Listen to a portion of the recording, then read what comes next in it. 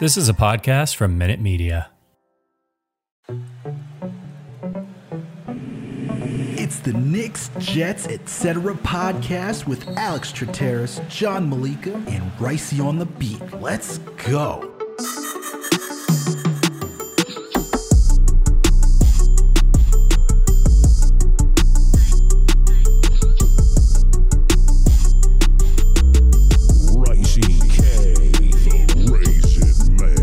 What's good, everyone? Alex Trateris here with another Jets episode of the Knicks, Jets, etc. podcast. And with me is always my buddy, my coach, my pal, the man with a plan, the guy who's ready for the green and white to take the field again. And this time, wipe the frickin' field with the New England Patriots. You know who it is. My guy, John Malika. What up, John? How you doing today? Oh, man. I don't know if I have all that confidence going into the home opener, but I am hella excited for that game. I'll be there at the MetLife parking lot early in the morning. We have some nice weather on Sunday. I'm excited for Billy B to go against a rookie quarterback, but he's also sporting a rookie quarterback, man. It's going to be exciting, actually. It's going to be exciting at MetLife.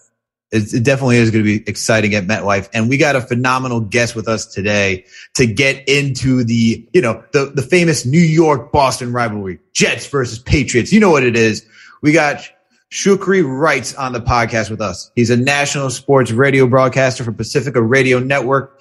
He's also a Boston radio sports personality for 91.5 WFMO, as well as 100.1 FM WBRS. He also is the host of Shukri Wrights podcast, which you can find on iHeart and Odyssey. And he's also a writer for the Boston Bruins for the fan-sided network site Causeway Crowd. Shu, how are you doing today, my man?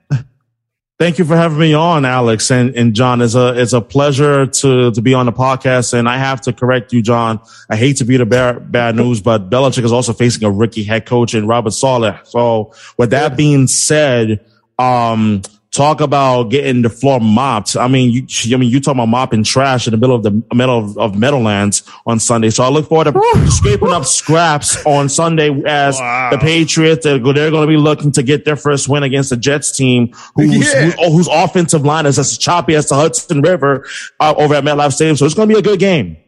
Talking real spicy coming off an El Tua. Keep that same energy. Listen, I blame Damian Harris for that loss. I'm not sorry, but he's not the only reason why the Patriots lost on Sunday. But I'm blaming him for that drive-killing fumble that absolutely dashed any chance the Patriots could have had of taking a lead, or even at worst tying the game. But they were only down by 1 point. Only down by 1 point. All you had to do was just take care of the ball. But come on, man, that's all you had to do was take care of the ball. Yeah, Ramondre Stevenson, you can catch this L, and as well as Damian Harrison, you can catch this L as well. But the defense in the first half did not play well, and it's a game you have to win, especially when your rookie quarterback making his NFL regular season debut has to absolutely win that game, and he played well. But there were other issues. But as far as the Jets go, I pray y'all don't ruin Zach Wilson as much as y'all ruin Mark Sanchez. But that's another story for another day. Yo, don't worry about the Jets, man. You have to sit. You're 0-1. You lost against Tua. You're already blaming running backs. You're already blaming random guys. Let's talk about your rookie quarterback, Mac Jones. All right. I know you want to skip over him, right? I wouldn't want to talk about him either if I were you. But I actually would because he looked a lot better than Zach Wilson. That BYU kid. Let's keep it on your side. Yes, you did. Let's keep it on your side. You said you want a hot take, so I'm giving you a hot take. So you want a hotter than a bacon, egg, and cheese in the morning, right? So that is hot. That definitely is because it's wrong. So that's definitely a hot take. It's definitely not wrong when you consider that you had Zach Wilson running for his freaking life. He had no offensive line against that Panthers pass rush that looked like the New York Giants pass rush of 2007. For God's sakes, I agree. Come on, McGovern looked tough, man. Our center really got his butt handed to him, as well as GVR, our right guard. It wasn't pretty. The fact that the linebacker switched out numbers, but dude, you just can't get ruined like that. Mm-hmm. AVT, our left guard, he was able to he had a couple of mistakes, but if you watch the tape, I mean, he had some really, really, really good plays out there. But I'm not going to let you get away with this, man. I need you to talk about your quarterback, right? Your quarterback, your franchise guy, Mac Jones, right? I know you want to talk about Zach Wilson. If I were you, I would also want to talk about Zach Wilson. Wow, but let's just keep it on McCorkle. Your boy McCorkle over here, Mac Jones, the second coming of Tom Brady, right? What did you have to say about his week one? Right, the kid from Alabama, Saban, Belichick, it's perfect. Tell me about week one, man. The El Tatua. I was at the game on Sunday, so I saw everything live in color, and I really liked what I saw from Mac Jones. The first thing that I really liked was his poise. When he was being pressured by the Miami Dolphins pass rush, which is a really good defense, by the way. This is no, pushover. I mean, this is a defense that's coached by a guy that was the defensive coordinator here in New England in 2018, and that was in Brian Flores. And even with whatever that they threw at Mac Jones, he was able to maintain his composure, which really was the most impressive thing of it all. And I really, really like what I saw in terms of his ability to get the ball out quickly. You need to be able to do that and to be able to stand in the pocket. And I've heard it throughout the entire summer. He's a lot like Tom Brady and so forth. I'm like, listen, Boston sports media, I've lived in Boston now approaching 5 years, so I know this sports media market extremely well. Mm-hmm. Stop pumping his effing brakes so early before you ruin this kid. Let him be himself. But you're seeing the similarities with this. I get it. This New England region, this Boston market is so horny for another Tom Brady-like quarterback. Let's be completely honest. He ain't walking through that door. I'm sorry to break it to you. He's not, and you can blame Belichick for that. But that's neither here nor there. But as far as Mac Jones is concerned, good old Billy B. Oh yeah, good old Billy B and his ego. Let me know how that worked last year when you had freaking Cam Newton 7-9 and all. Like you thought he was going to bring him back this year and think that crap was going to fly here. Heck no. But I digress. Back to Mac Jones though.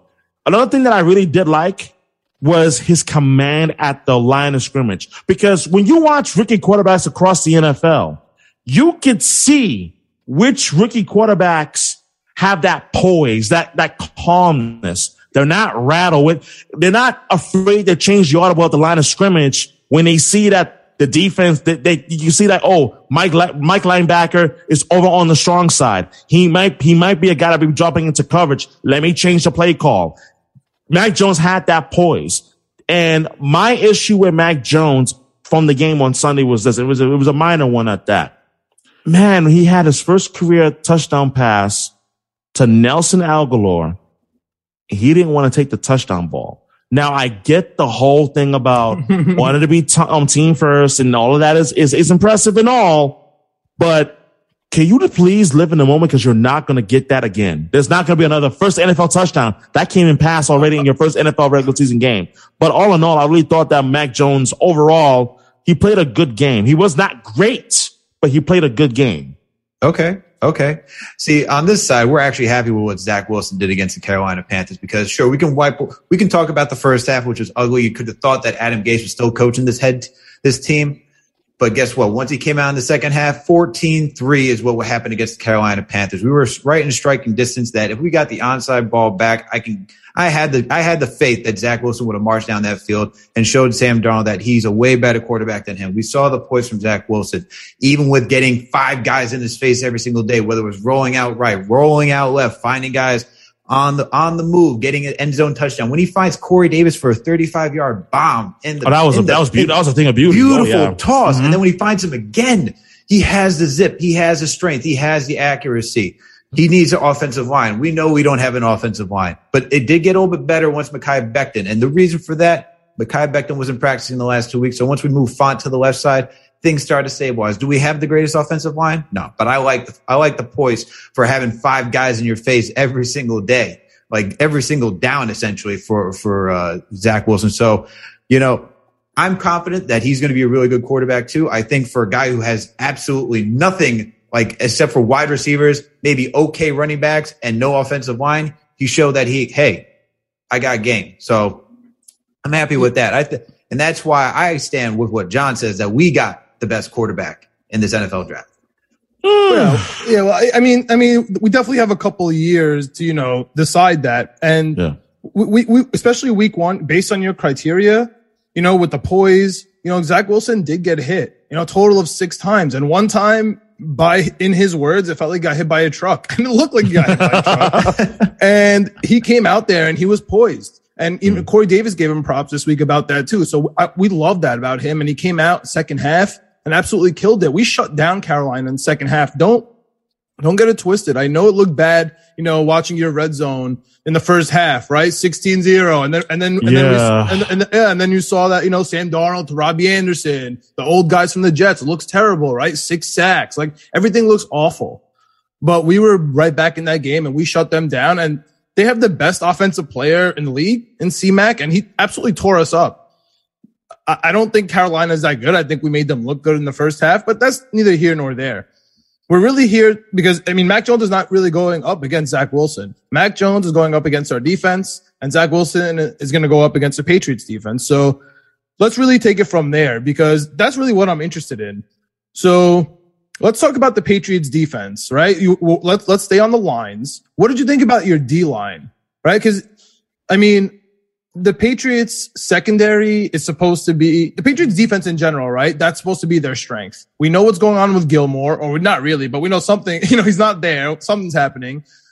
But we always assume that your front seven is going to be top 10. Okay. I don't really love the D-line.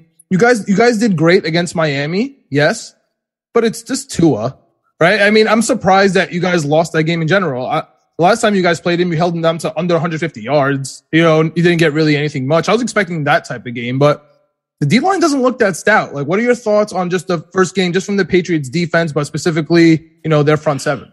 Well, my thoughts is that the defense didn't play horrible. They were good, but they gave up some real opportunistic plays to the Miami Dolphins offense at times. In fact, the reality of the situation in terms of the Dolphins were they took advantage of opportunities that they were given by the Patriots defense, especially in that first half, because it was the first half that you saw that Tua was able to move that ball down the field.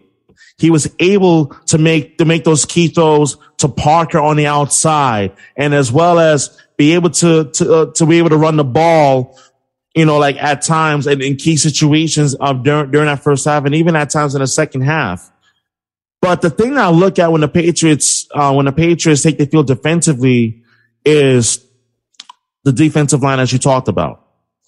My biggest worry was going to be, how was Christian Barmore going to look in his first NFL regular season game? You're not going up against 3s and 4s. You're going up against 1s, and there's a difference. There's a reason why I'm a big proponent of when you are playing in a regular season game versus a preseason game, there's a difference.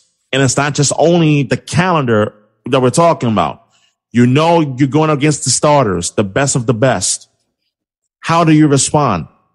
Barmore at times looked like he was getting chewed up by the Miami Dolphins run game. Yep. And that Kyle Van Noy, Dante Hightower, they had to make plays when needed to make, or when the running back was able to get into that second level. So by and large part, I think that the linebacking core is going to be fine. Matt Judon looked terrific. Yeah. Absolutely loved him coming off the edge, coming off the line, be able to make plays when he needs to make plays. And he's going to need to make those plays come Sunday. But I do wonder this, though. If you're Belichick and you're looking at tape this week of the Jets, of this offense, I do wonder, what is he going to be looking at the most? What is he going to be looking to exploit? Because all he has is one game of quote unquote a film to look at in terms of Zach Wilson. So I feel like in some ways, although Robert Saleh is a defensive minded coach coming from the 49ers, you don't know what you're going to have or what you're going to get in terms of both defenses, because they're going to be facing a question mark in Mac Jones. Who is this guy? That in the Patriots defense, they're going to be facing a question mark in terms of Zach Wilson. What can he do? What are some of his strengths? What are his weaknesses? And both defenses are going to be looking to exploit the offense on both teams this upcoming Sunday.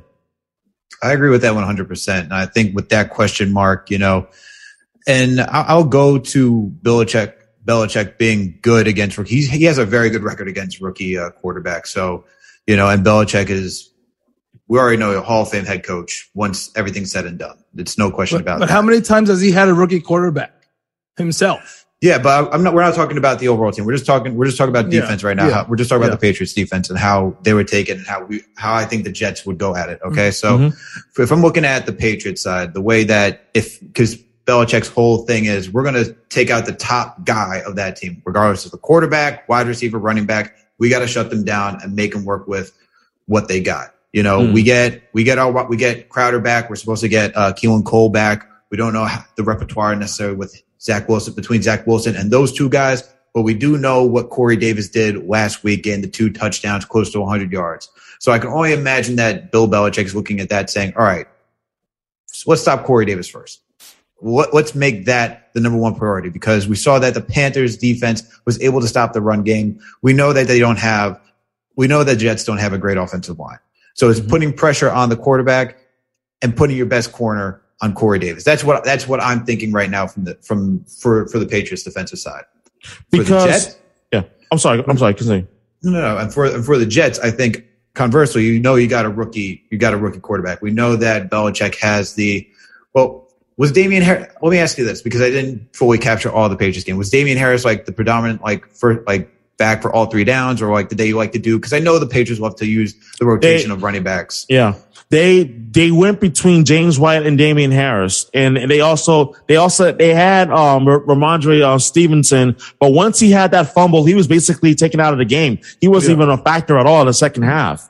So that's what ended up happening in terms of the run game. Okay, Sweet feet's the problem, Alex. So what'd you say? Yeah, James White is the issue. Sweet feet. He's going to be our issue. Oh, absolutely. Yeah. Trying to stop the pass catcher out the backfield. That's going to be a problem, especially for our linebackers. And tight end coverage. But we did okay against the tight end. So we know you guys got Hunter Henry, and you got Jonnu Smith. So if we're looking at the Jets, we're going to try to do our best to stop the tight ends and try to stop the James White coming out of the backfield. But I think what the Jets are going to try to do is try to get the pressure on Mac Jones as best as possible to prevent that going through. I think that's what you got to do. You got to flurry the rookie quarterback. I think that's what they're going to go for. Just because the front seven, we're missing our guy Carl Lawson, we're missing Gerard Davis, we're missing some of our linebacker core as well. So the best that we can do is really utilize the front seven, who showed out against Carolina. As John mentioned earlier, they did a good job at. They held Christian McCaffrey to under 100 rushing yards. Granted, he had close to 100 yards on both sides. Yeah. Granted, he had close to 100 yards for both receiving and rushing. The fact that he didn't get over 100 for either one, I consider that a big win, especially since we didn't have our full starting unit in the front seven. So that's what I see from the Jets and how they're going to try to go with the Patriots. Try to stop the run, make Mac Jones throw, and then try to put as much pressure on him as we go. But shoot, what were you going to say earlier? I was going to say that that one of the things that I think, if you're the New York Jets fan, that's going to be watching and listening to this podcast, is keep an eye out for matchups, secondary.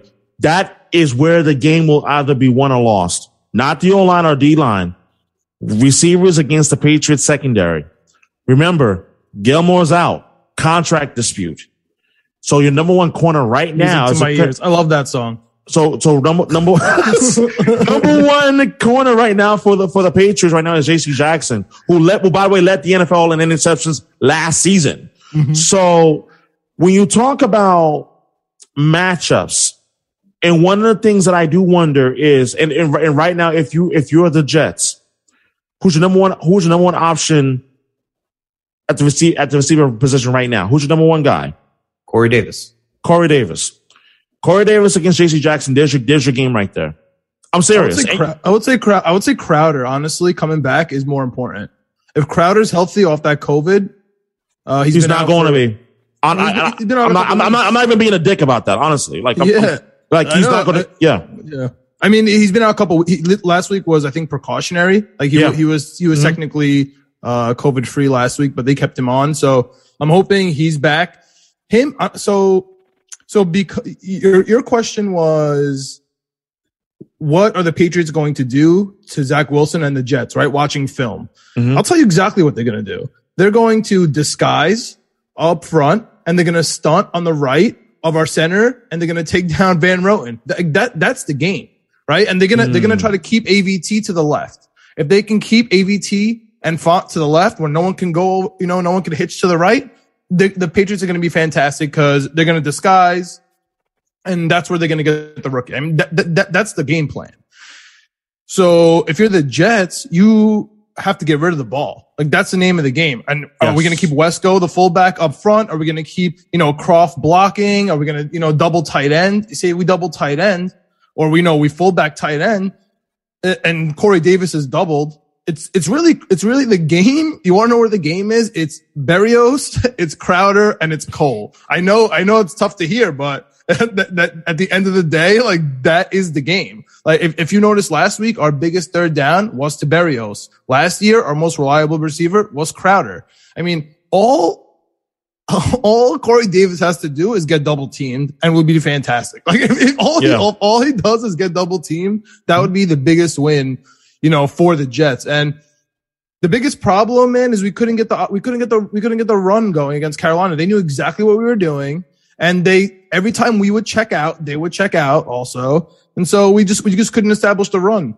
When you're talking about our depleted offensive line, the only reason why it's a little overstated is because I know Becton, the big ticket, that's our guy, and he was hurt. I totally get that. But Alex kind of hinted at it in the beginning. George Fant, not only was he the left tackle for Seattle, and he was a great one at that, he wants to play left tackle. He was upset that he got turned to right tackle despite his comments this week, which I think he's just playing a little Bill Belichick Patriots game, where he said, it's tough, because he's also been playing left tackle during training camp when Becton was out. You know what I mean? He had the foot injury, then he had concussion. So honestly, I am not worried about the left tackle. I'm not worried about AVT. I am very concerned about our center and right guard. And honestly, the right tackle was fine. Like, Moses was fine. So I don't think it's as crazy as everyone makes it seem. And I think everyone is giving a little bit too much credit to Mac Jones losing to Miami and saying that it was, you want to, touch that line between good and great, go ahead. But all I saw was Damian Harris and James White and some Jacoby Myers.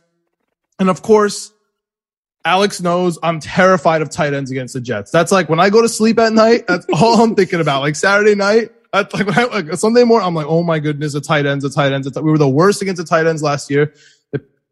I wanted both these tight ends, hand up, both these, a great tight ends at the Patriots signed Hunter Henry and Jonnu Smith. I wanted both of them. I thought they were great signings by the Patriots, although a little unconventional for the Patriots and Bill Belichick to spend all that money, especially on non-premium positions. But that's what I'm worried about. And then we have, because we have two rookie linebackers out there, and one of them has an ankle in Sherwood. So it's an issue, man. Well, our biggest issue is we can't really get movement up front. And CJ Mosley is not a blitzing linebacker. So he had about 8 blitzes last week, and he can't get there. Like, he is there to tackle the running back. Like that, like, I'm sorry. Like, that's what he's not going to guard the tight end. He might be quick. He's just going to guard the running back. Okay. He's going to stop James White. He's going to stop Damian Harris. That's his job. So the other two linebackers, man, and the safeties, we have a depleted safety. Hopefully Ashton Davis comes back. But you want to ask me where the Patriots game is won? It's going to be in the tight ends, and maybe like a little silly Jacoby Myers screen or James White nonsense, the Patriots way. All right. That's the one thing. James White nonsense. Yeah. I don't know if I should be offended or if I should be upset. Like, I think you should take that as a compliment. I mean, that won you the Super Bowl. A bunch of James White nonsense won you that Super Bowl. 51. Absolutely. Yeah. Are you kidding me? Hell yeah. I mean, something straight up. Yeah, exactly. It's something the Jets don't know about, but what do I know? Anyway, now he don't know about that either. I told you, keep that same energy. He lost to Tua. What are we talking about? And you lost to your former quarterback in Sam Darnold. Are you kidding me? Really? Are we having this conversation right now? Yeah. You lost to a guy that you thought that was going to be your future. How are we having this conversation? Because we covered. Oh, because you covered what? The spread? Yeah, we're good to go. We beat expectations. Okay. We beat expectations. That's what that means. We beat expectations, man. It's fine.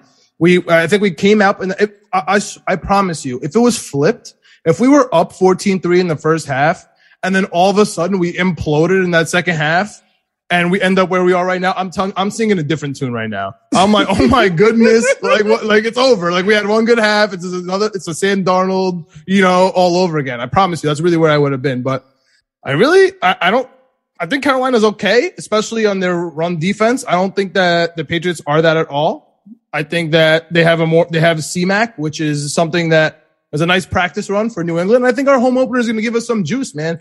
I'm telling you right now, not only am I going to be there yelling my head off, right, in MetLife, I'm definitely taking Jets +6. I'm definitely taking Jets +6.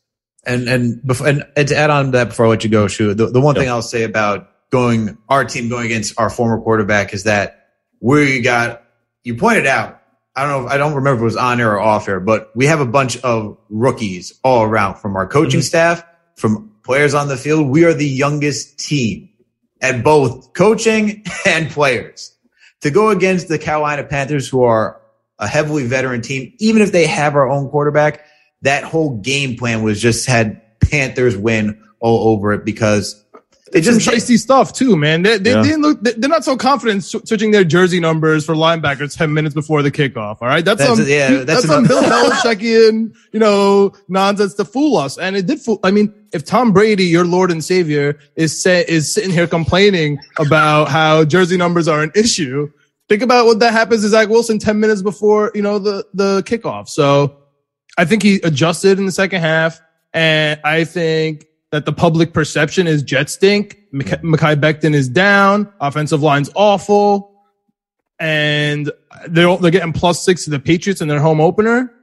It should be 9.5, right? It should be a touchdown. That's it. Dude, the Jets are going to win this game. It's going to be 1-1, and Bill Belichick's going to be 0-2. He's going to lose to Tua and Zach Wilson. And then I cannot wait for the newspapers that day. Signs the tight ends, spends all this money, has problems with his cornerbacks, right? Oh no. And then loses 0-2 to a rookie quarterback on the road.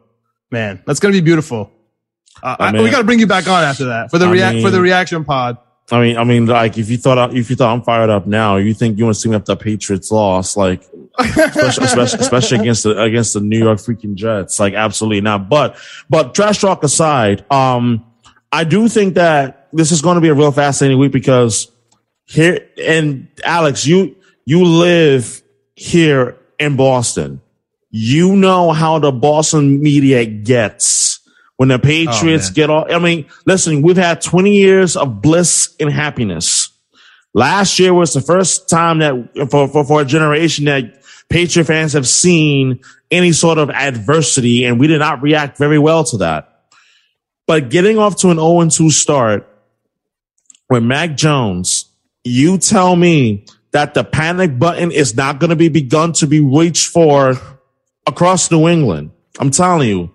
That's why I really do think there is going to be an extra level of urgency for the New England Patriots this week in practice. And I do think that they are going to win this game, but it's going to be by a field goal, though. Ooh, field goal. Well, let me ask you this. Because, Jets cover. Because John just whimsically gave you the game plan on how to beat the Jets. I want to know what the Jets have to do now to take down the Patriots. So, Shu, you watch this team day in and day out. I have to hear it on the radio. I have to hear it when I'm driving. I have to hear about the Patriots left and right. All right. I went to law school downtown. I went to school on Stewart Street. All right. I know exactly where that is. Oh yeah. So, yeah. Right by the MBTA.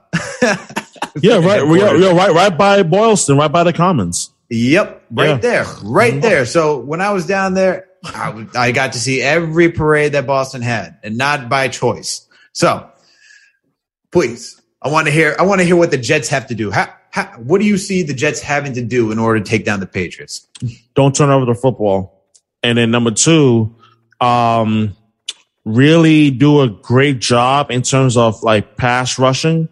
I do think that is going to be a real necessity come the game. And one of the things that I'm most interested in is I really do think special teams, if it didn't matter in week 1, is going to matter in this game. Because the first maybe 5 minutes of this game, I think is going to be a feel-out process. See where both teams are in terms of offense, defense. And I do believe that special teams is going to matter, especially the kick return game, because Gunnar Olszewski, he had a solid game on Sunday, but I'm not sure as how well is the Jets special teams going to be able to maintain or at least contain the Patriots return game. And I do think that because it's going to be a close game. And I do think that there's going to be 2 factors as to why. First factor is the play of both rookie quarterbacks. They have a game under the belt, and it's going to be the second game of their NFL career. And the second one is I think defense, they're going to have a bit more of a factor in this game than both teams' defenses did in week 1. I think the Jets defense has an opportunity to make some noise, but I do also believe that the Patriots secondary is going to be there for the taking to create some timely turnovers and hopefully convert them into points. Yeah. I totally agree. And we've been preaching, especially on this podcast, man, we've been preaching special teams because, you know, as you said, we have rookies everywhere. The only veteran coach we have is our special teams coach, Brant Boyer. Yeah. And for us punter, especially, we kind of we spent a high, asset in a draft pick on a punter last year. And he was our best player. He was literally our MVP last year. No joke. And he got hurt on our first punt last week.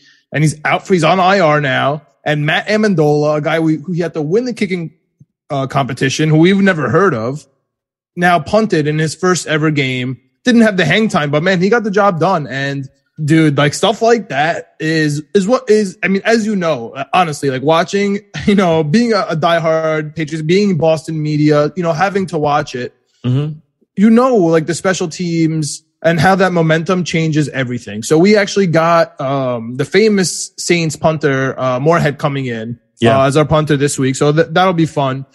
We do have, some reinforcements coming in, some backup offensive line depth.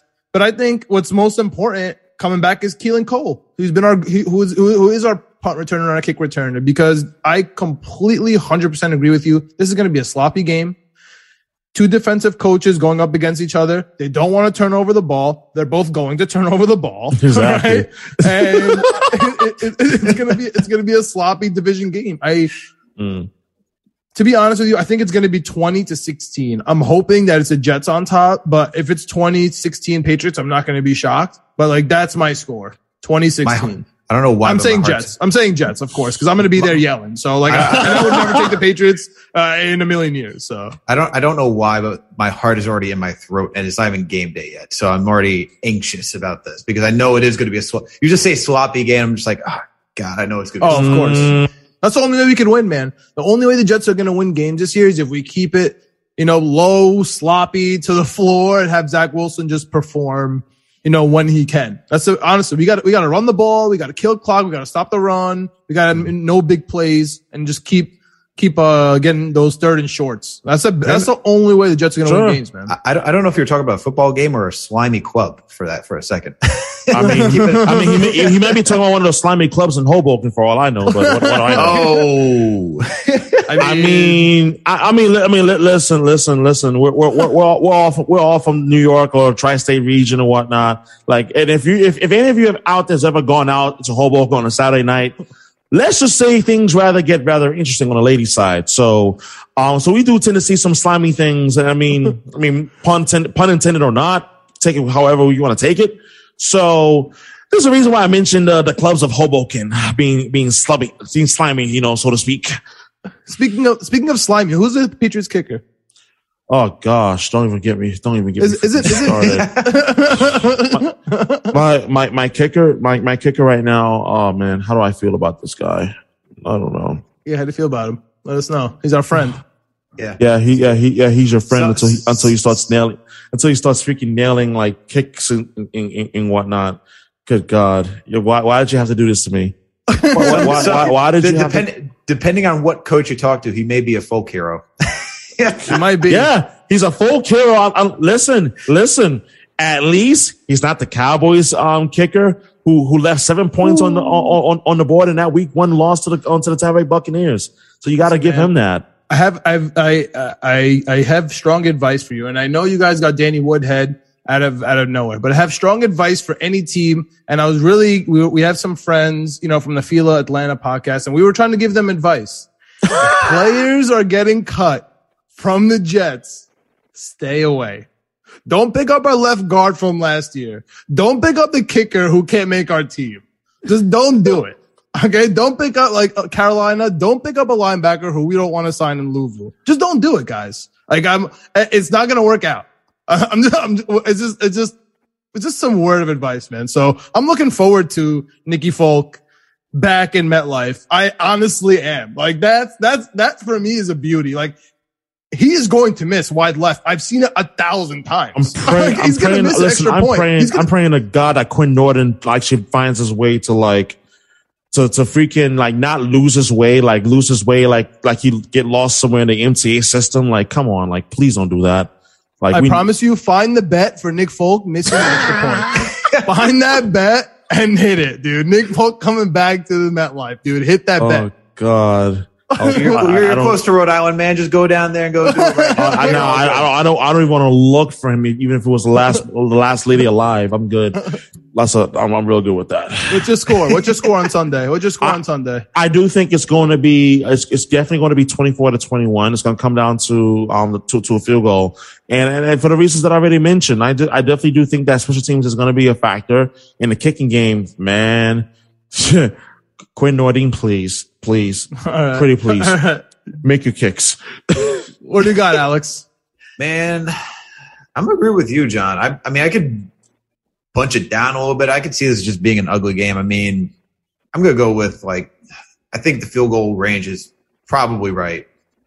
I guess I go 17-14. Was it 17-14? That's where I'm gonna go. That's a clean score. That's probably where it's gonna be. Yeah. Pats? No, Jets, baby. What the hell? I called it last week, man. What are we doing over here? He caught that L like Chad Pennington back in 2004. Oh, please. Talking about Jets Patriots games, man. Honestly, I'll tell you why I really hate the Patriots, right? Just because I feel like we're done with the actual game. Oh yeah. It's not even about number 12 winning. It's really not about him winning the division, because that's super annoying, right? That this team super annoying. But that's not why I hate him, right? That's not why I despise him. Yeah. It's that even when he's winning, he's coming out and talking smack about the New York Jets, right? And anytime the Patriots do anything, Bill Belichick goes back and he talks about the New York Jets, or somehow relates it back to New York. That's why, in my heart of hearts, I'm so thankful for the Giants, right? They stopped the avalanche of the undefeated Patriots, right? Winning all these Super Bowls. But there's this stink for Belichick in New York. He hates New York. There's a disdain for him in New York. And so really that's what it's all about, right? So it's not just the Jets and the Giants. It's the whole city. And I feel like Brady has that too. So it's not even about the winning. It's just more about those two dudes, right? I don't think it's New York. That's the only part where I disagree. I believe, because Jet fans have to remember that he really made his mark with the New York Giants in the 1980s. It's not New York. Anytime he talks about the Giants, and I watched some of his interactions, his face literally lights. He goes into a whole different trash, because he was the linebackers coach, defensive coordinator for those great New York Giants teams in the late 80s and 1990 as well. He was the guy. So he has a very special place for the New York Giants.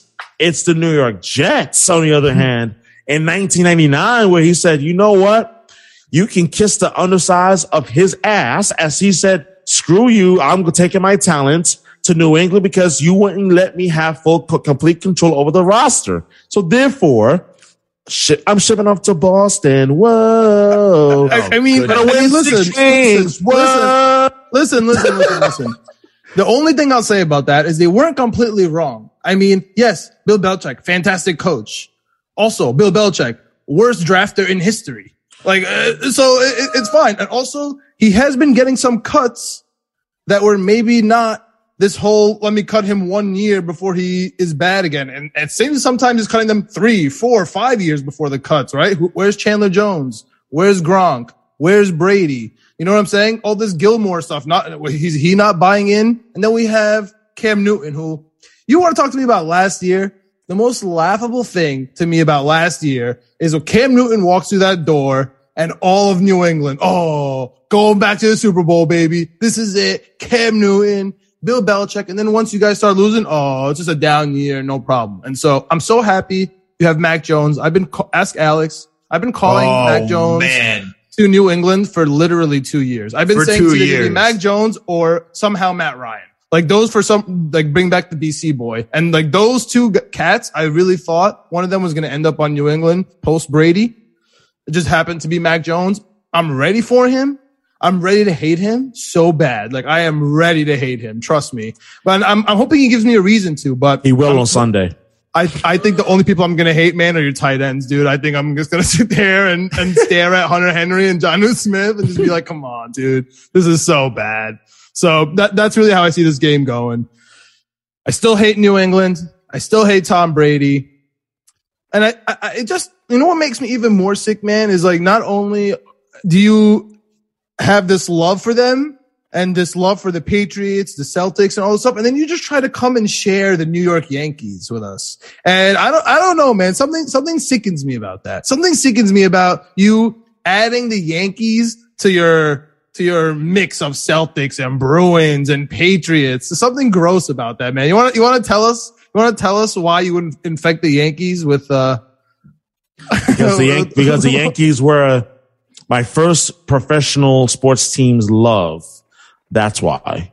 And I mean, the Yankees, I'm not one of those obnoxious Yankee fans that are like the typical spoiled millennial type. No, but rather like I'm very logical. I'm very practical, but I'm also like now that I've been a broadcaster now for a few years now, that I have an unbiased appreciation for the team, but I'm also really harsh.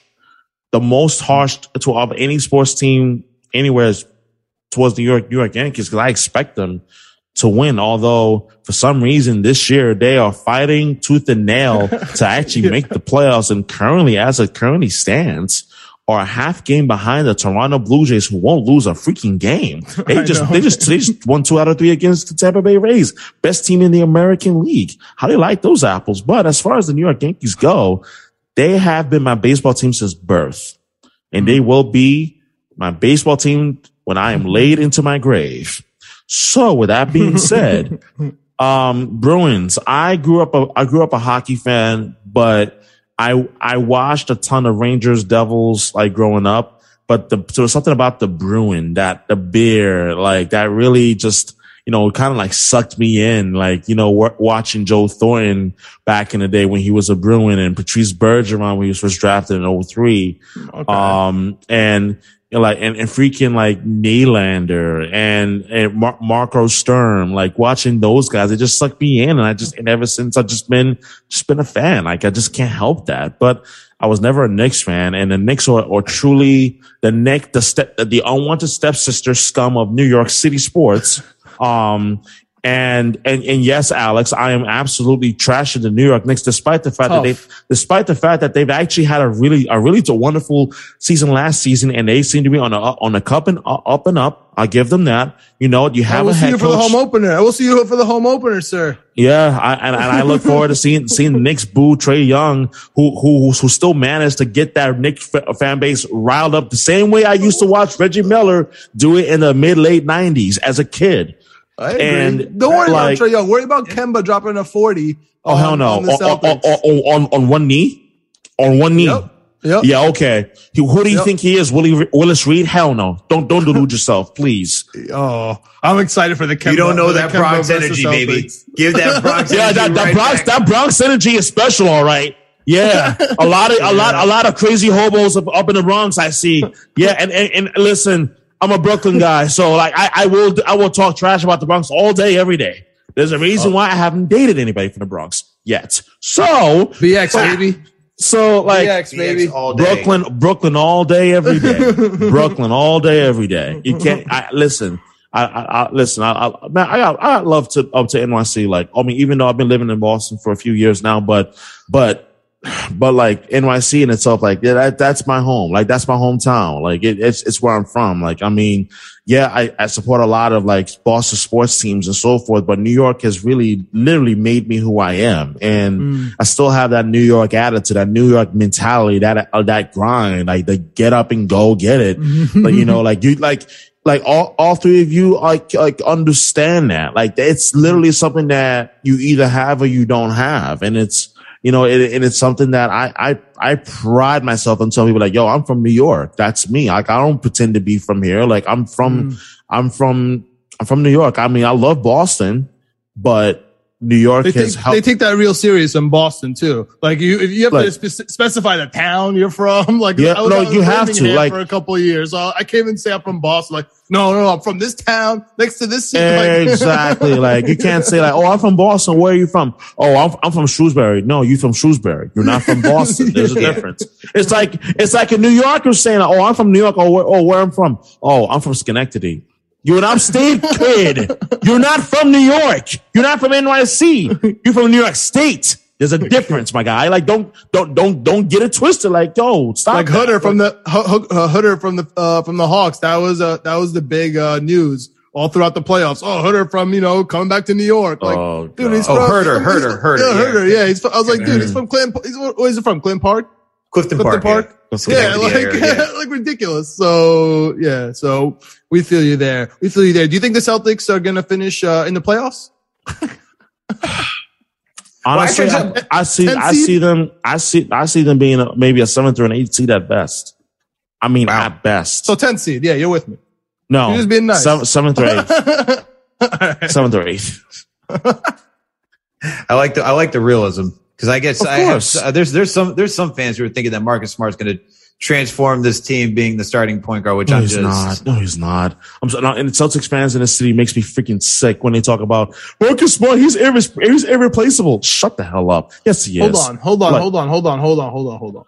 Marcus Smart is very important to the Celtics culture. Like you need Marcus Smart. You need Marcus Smart on this team, in my opinion, because you do. But I don't need him chucking 3-pointers like he's throwing it from the other side of the Hudson. I don't need that crap. I don't need him scoring 40 points and then he's 3 for 25 from the 3-point range. Sounds about right. Like that's the kind. We call that Westbrook syndrome. Seriously, that's the kind of nonsense that truly pisses me off. Yeah. Especially with green teamers. Oh my gosh, his value can't be overstated. Look at him. See, he dives for loose balls. Look at him. He defends well against Kawhi Leonard. But yeah, he gives you 25 one night and then he goes on a 1 for 18 cold streak the very next game. Which one you gonna get? You gonna get a Jekyll and Hyde type of guy, or you want someone who's gonna be consistent? I'm sick and tired of it, which is why when they gave him that contract just a month or so ago, I was like, I hate this contract with a passion. Why? It was a tough contract. Why? We want to keep him, but it was a tough contract. I hated that contract. It's all right. I got 2 questions I want to follow. One, because we're going Boston sports now. We're done with the Jets Patriots.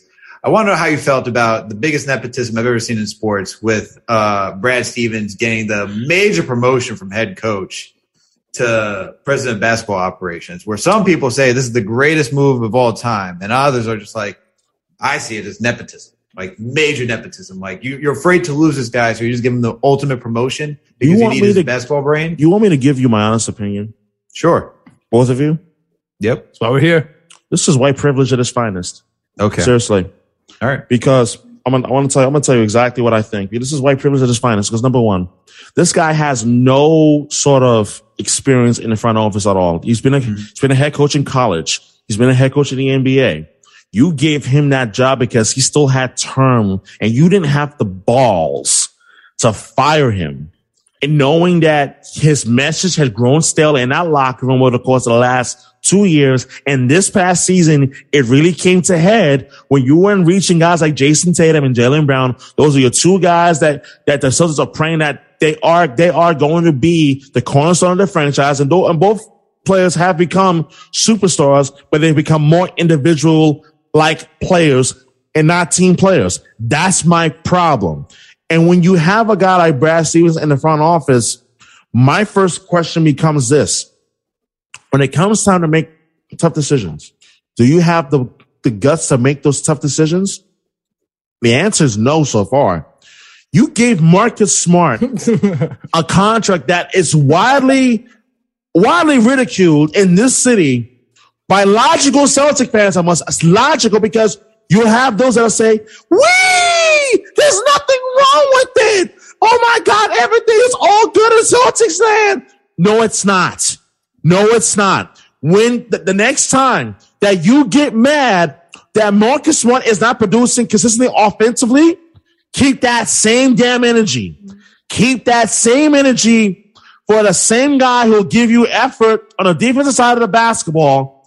However, this is the same guy that you can't rely on as being your best secondary scorer. He's not that guy. You have delusional Celtic fans who say, oh, yes, you don't know he's not. Don't worry, dude. You got Enes Kanter. What's the problem? I don't hate Enes Kanter. I actually like him. I've had the privilege of meeting him once. Yeah, as a human being. Yes, sure. Yeah. I've met him once at Friday Prayer once, and he's a really, really, really, really awesome guy. Why did we bring him back? Because, look, he has 2 condos, one in Portland and one in Boston, and he wants to use them every other year. I mean, okay? that was Taco Fall, but he's no longer in the Celtics organization. But hey. Yeah. I mean, that's the whole juxtaposition with the Celtics roster. You have a lot of one-sided guys. Mm-hmm. Like Enes, who's only offense, no defense. You got Smart, who's all defense, no offense. Do you really have, I don't know who's going to score. Like, who's going to score for your team besides, of course, your 2 main dudes, Tatum and Brown. I mean, of course, that's your whole thing. I'm just going to leave you with one last Celtics question. Is Jaylen Brown here for life? No. Yeah. Because I do think that if the decision had to be made between you can only keep one between Jason Tatum or Jaylen Brown, they're going to pick Tatum. Brown gets 100%. Traded. And I felt that way over the last year and a half. This is not a shot against his talent, but rather after last season, have a very difficult time believing that they can win a championship together. We're not talking about this as if this is a Philadelphia 76ers situation between Joel Embiid and Ben Simmons. That's not what we're talking about here. Oh, they're cool. We're talking about Brown and Tatum, in which that they are among the best duos in the Eastern Conference. Top 3, top 4, max.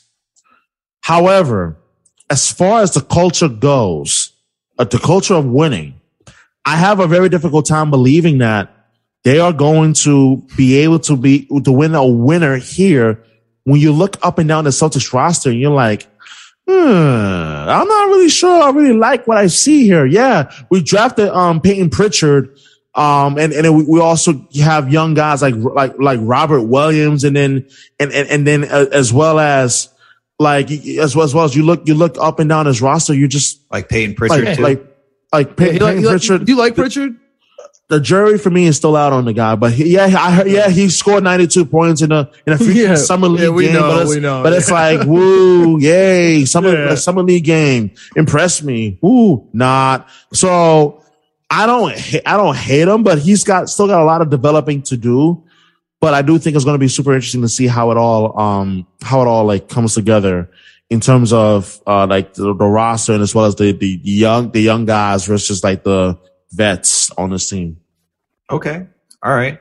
I like that response, and not necessarily just because I'm a Knicks fan. I like the actual honesty in what you think of like the team, not the everything is perfect in Celtics world, which, as you know, I live up here and I have neighbors who are Celtics fans. And next thing I know, I just hear Marcus Smart is going to be, the second coming of freaking Bob Cousy over here. So hilarious. Just insulting this, right? Because he's not even in the same league as Bob Cousy. He's a Hall of Famer. Well, everyone gets into the Hall of Fame. That's sad. That really is true. That's another story. But Shu, I actually have a career question for you because you are a New Yorker. You're a New Yorker through and through. I hear it in your voice. I hear it in your persona. I hear it in the mentality, and I love it.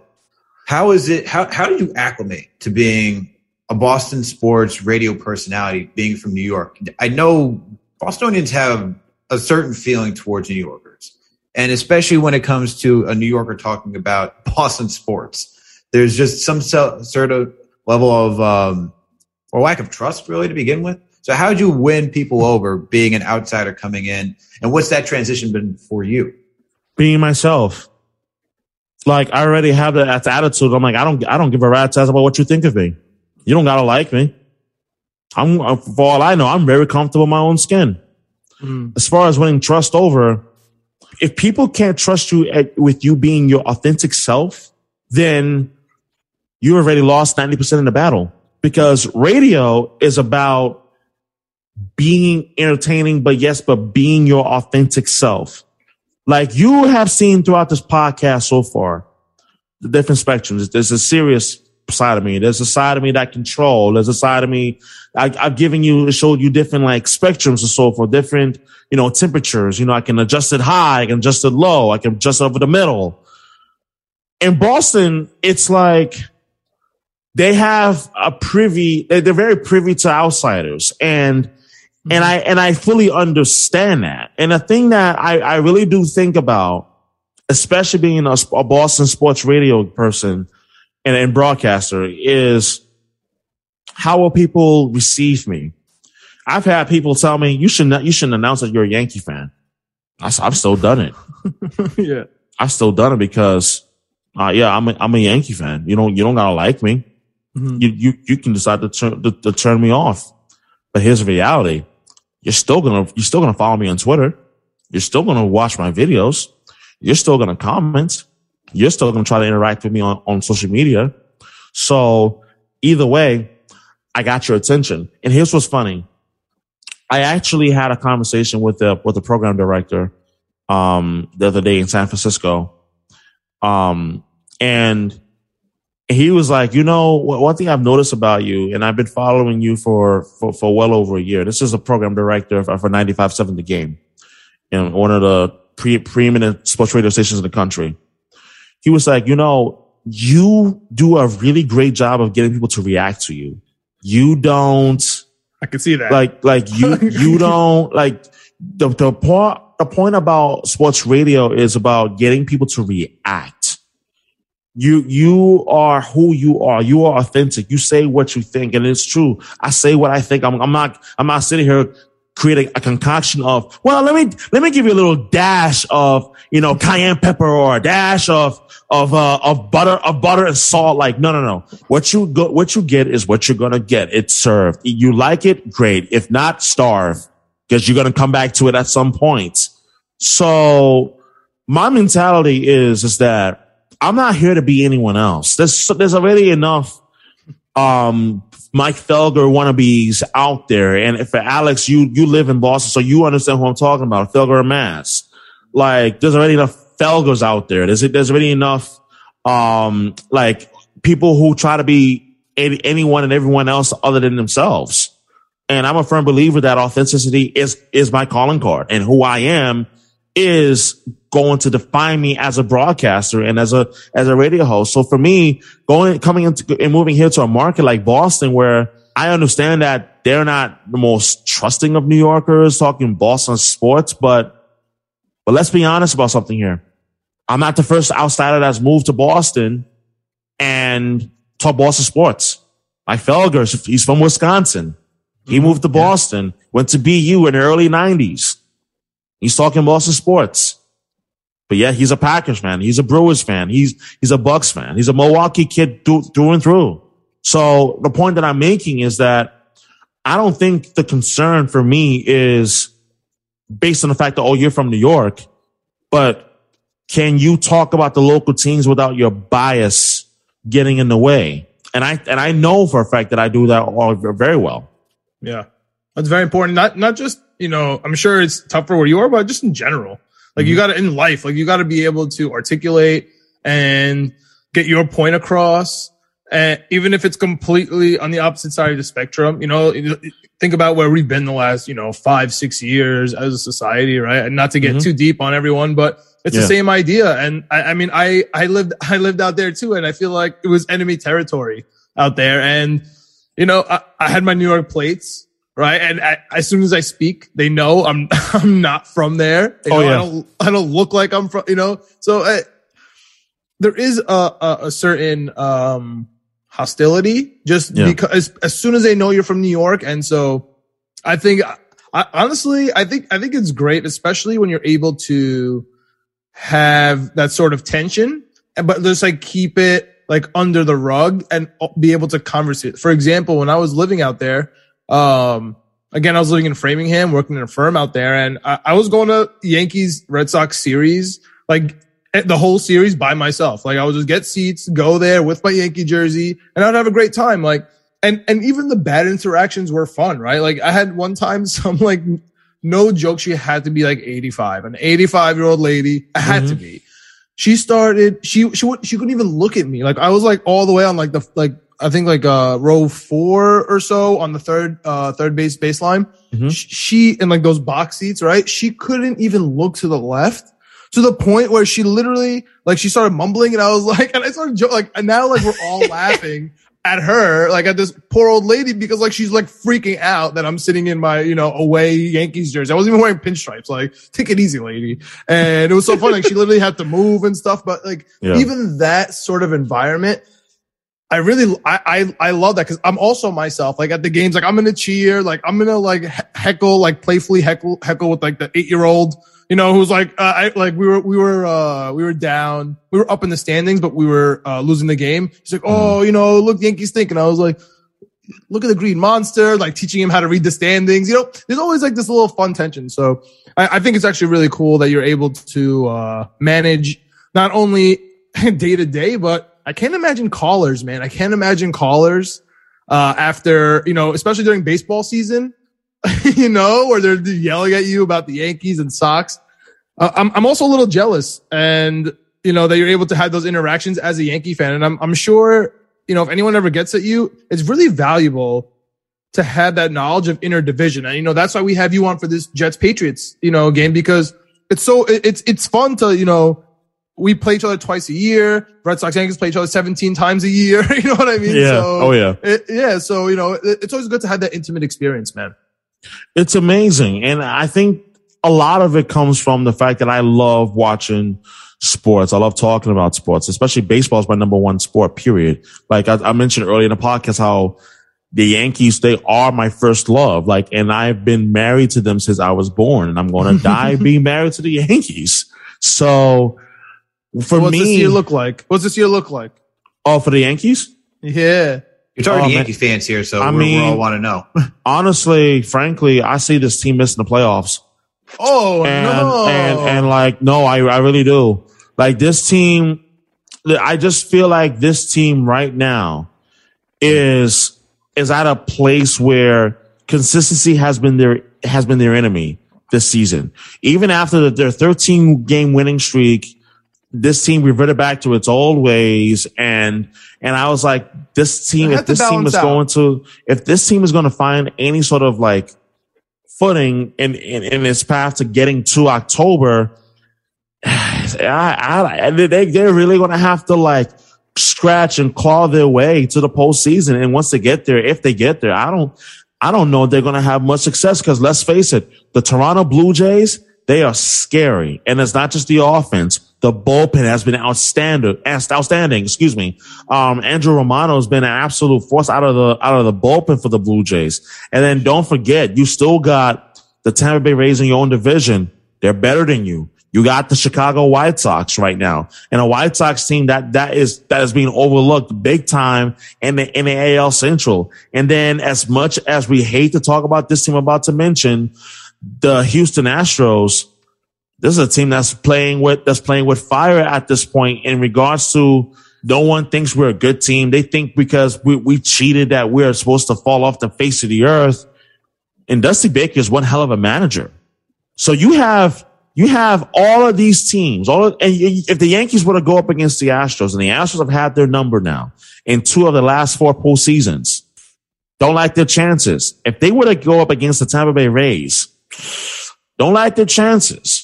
If they were to go up against the Toronto Blue Jays, and I think that's the team in the American League that no team should want to face right about now, man, I kind of like their chances, but if I'm being completely honest, Vladimir Guerrero Jr. is absolutely, I mean, I watched his father throughout more than half my life.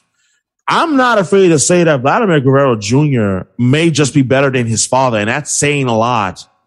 But I think Vlad himself would say that. Yeah, Vlad I think Senior. Yeah, like it's scary what we're watching Vladimir Guerrero Jr. transform into right now. And by the way, as of this recording, he's right there for the American League Triple Crown, which hasn't been won since 2012 when Miguel Cabrera won it. Mm-hmm. Yeah, and he might somehow beat Ohtani, who's pitching and hitting home runs. And oh my gosh, yeah. Allow me to be the optimist, dude. Allow me to be the optimist for a second, because baseball, you're saying it's your favorite sport. I love baseball, especially when it comes to Yankee season. I work in the Bronx. I live at Yankee Stadium once the playoffs start.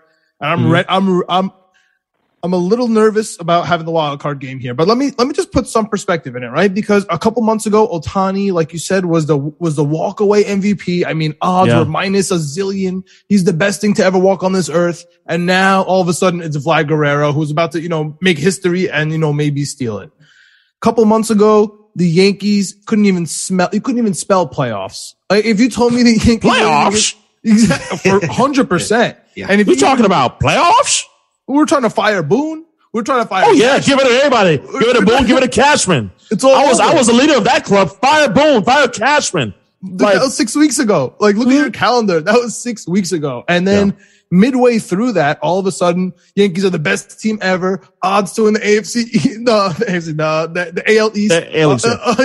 Jump all the way up to win the World Series. Odds, all this stuff. So I don't know at what point we have to realize it's all gonna, like Seinfeld says, balance out. And if I would have told you 6 weeks ago the Yankees are going to be right there, half a game out of the wild card, you would have been ecstatic. Forget the division. Yeah. Tampa win the division. You want to say the Blue Jays are super, super duper hot and can't lose a game? We're a half game behind them. You're saying the Yankees are the worst team, we're imploding, and the Blue Jays are the best team, we're a half game out. So, you know what I'm trying to say? And so I expect the Yankees. Cole is hot. Cole's hot now. He finally got it together. Cole's hot. I expect the Yankees to win the wild card, sweepstakes, get the home game, win the game, and then we're in for a battle, dude. We're in for a battle because we're already down Cole. We're probably going to be going into Tampa, and then we'll talk. But for me, man, Yankees going to make the playoffs. Allow me to be your optimist there, especially as a diehard baseball fan. We'll be keeping in touch there for sure. And I'm so glad we can actually agree on that. At first, I was like, this is kind of weird. A little petri dish of Yankees and everything else. But actually, I think this is good. We could bond on the Yankees. You can be upset with me after Sunday. You can be upset with me after Sunday. We can bond over the Yankees, but I would absolutely, I will trash the Jets every chance I get. I will make fun of the New York Knicks every chance I get. And do you follow hockey? I'm a die easy Rangers fan. I'm a playoff Rangers fan. Oh, that's honest. Okay. That's honest. If I'm going to be honest, if you want me to be honest, I'm actually a Bruins fan. Yeah, I'm definitely a playoff hockey fan. I'm more of a soccer guy. Come on, man. Hockey was introduced late into my life, so I'm just a die easy. Fair enough. Die easy. Get me on. And I'm with the rugby over here. I am watching Major League Rugby because they just started that up not too long ago. So nice. Shout out to the Rooney team, or another orange and blue team I can root for. Nice. I I only watch soccer when it's the World Cup, and it looks like the Team US is going to qualify, and they have like absolutely nasty doing these qualifiers. So like I give them a lot of credit, considering that 4 years ago they were the absolute freaking embarrassment of the international soccer world. They didn't even qualify for the World Cup, but this time around they look absolutely explosive. They look dangerous. They're top 10 in the world. So I'm excited to see like how they are going to like bounce back, especially after the lackluster that they had in 2018 for sure. Your mouth to God's ear, man. I was in Russia for that World Cup, following Egypt around. I went to the Euros. I'm a big Soccer International fan. Nothing hurt more than the fact that I was traveling Russia and I couldn't go to USA games because we stunk too bad. So I'm with you, man. I really hope we get out there in Qatar and make some noise. And on that note, I'll end it there because I'm not a soccer fan like that. I will watch when it comes to the Olympics and when it comes to the World Cup. But other than that, I do not watch soccer on the daily. So on that note, Shu, please let our listeners know where they can find you and all the projects that you have coming up. And thank you again for coming on the show. It is my sincere honor and privilege. Thank you guys for having me on. You can listen to the Shukri Wright Show on 91.5 FM, WMFO in Medford. By the way, major news. You guys are going to hear it first, but I'm going to announce it on Twitter tomorrow. The Shukri Wright Show, which had been pre-recorded for the last year and a half, is returning live with phone calls at the end of this month. So you're going to hear, so follow me on Twitter at Shukri Wrights, at SHUKRIWRIGHTS. For further more information and detail, and as well as the Know Your Rights Show on 100.1 FM WBRS will be done in studio beginning next week. So I am officially about to make a monster comeback in terms of doing live radio. So for those of you that are in Boston or Greater Boston, listen or stream online or listen to the shows. And as I mentioned, the announcement is going to be made on Twitter. It'll probably be made on Thursday, September 16th. So follow me on Twitter for that.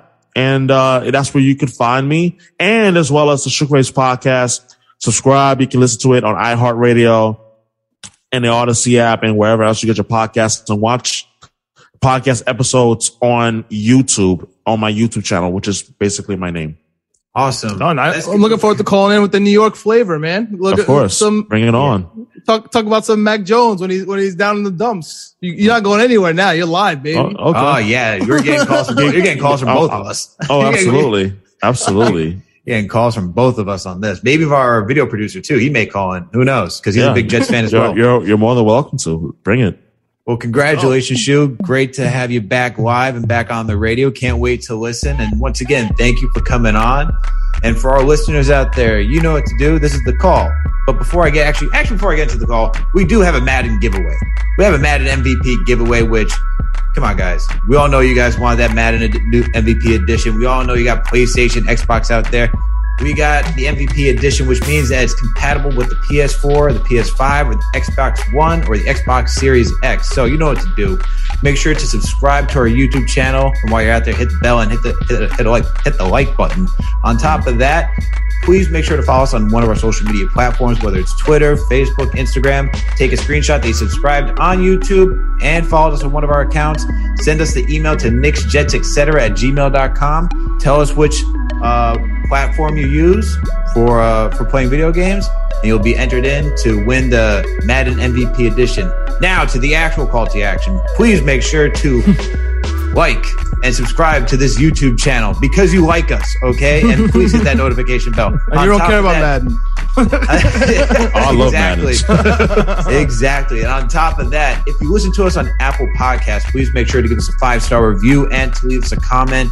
Please let us know what you think of the pod. It helps us out. We want to make sure that we build this community the right way. And if you don't listen to us on Apple Podcasts, it's okay. Why? I'll tell you why.